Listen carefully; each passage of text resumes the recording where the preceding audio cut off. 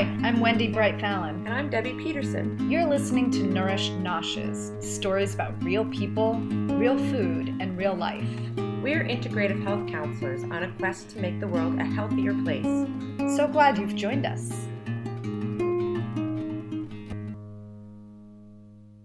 Hi, welcome to Nourished Noshes.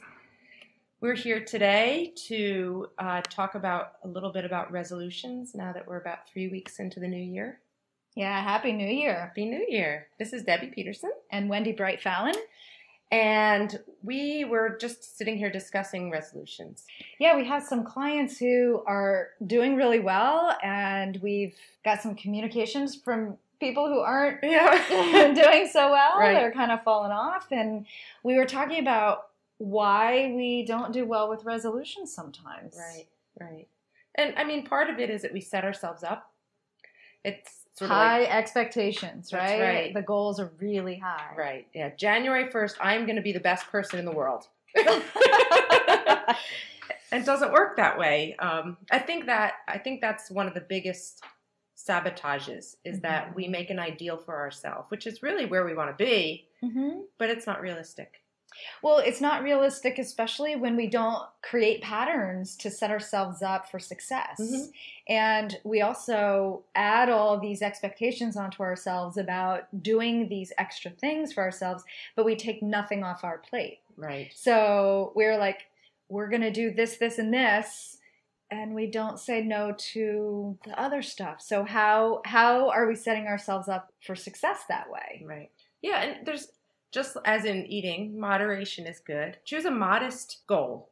Well, we know that little successes built upon each other yields great success. If you do something every day or, smaller steps lead to big ones. And I know for me too, that I set these really high goals and it's scary. Yeah. It scares me. Right. And so then we become frozen. And then when we don't do something that will help us get to that goal, we're like, oh, we're a failure or we're not good enough or I can't do this. And, shame, guilt, Right. All of those nasty things. Yeah, all that nasty stuff comes up. And so if we reassess, like you're saying, those goals and try to chunk them down a little bit. Right. Yeah. If you actually do break it down and say, okay, this is how it starts with this one first step. It's a small step.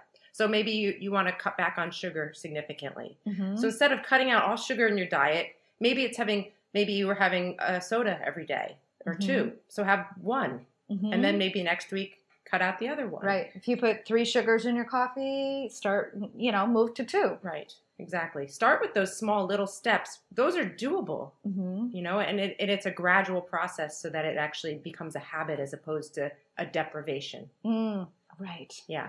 I think, speaking of that, I think the other thing about our goals too and our resolutions are they a positive resolution? Are they said in a positive way or are they actually said negatively? Like, how is it phrased? As simple as I want to lose 10 pounds is kind of ambiguous. Why do you want to lose 10 pounds? Like, what's the motivation for losing 10 pounds? Is it a health reason? And for that, what is that health reason? Is it because you want to do better, in your next marathon? Or you want to run after the grandchildren or do better at your sport? Or fit into those jeans. It's more than number. What is that? Right. What is the feeling that you're looking for? Right.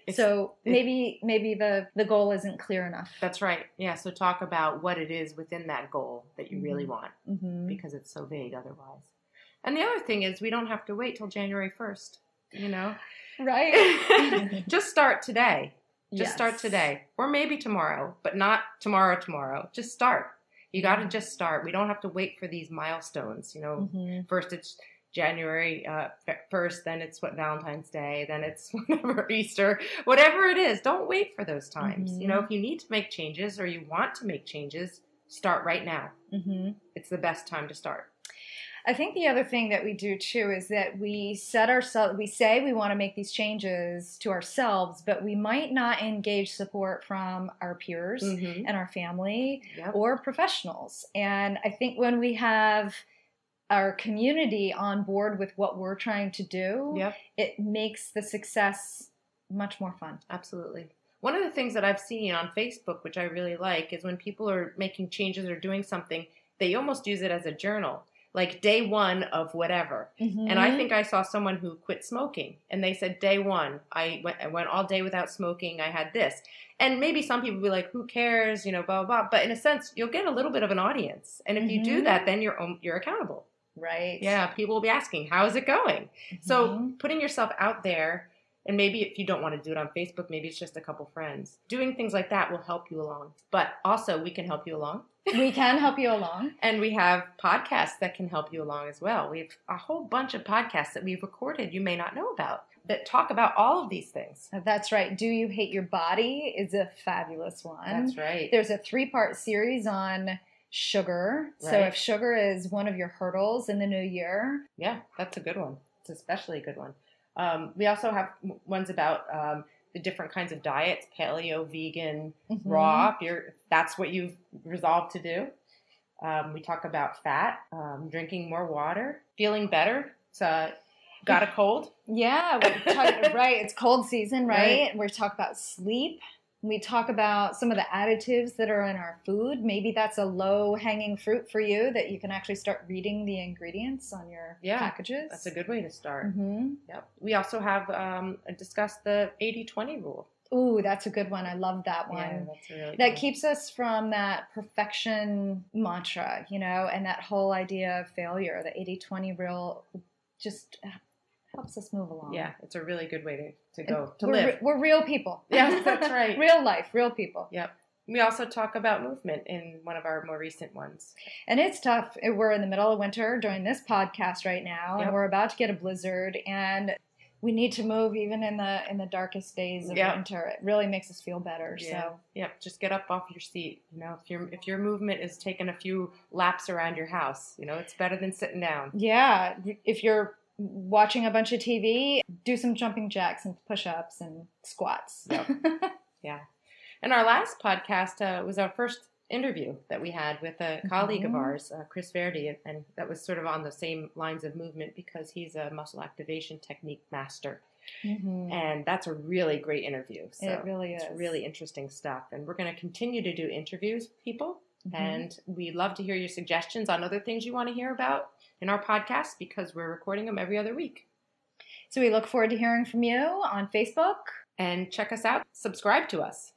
Go to iTunes, Spotify, and we're on all the podcasts out there. Yeah, any medium that you use for podcasts, we're there. So nourish Noshes. And share us.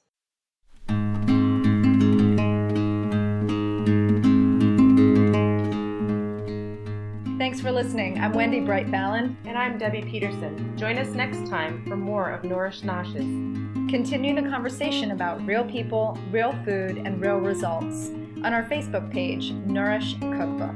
Be well.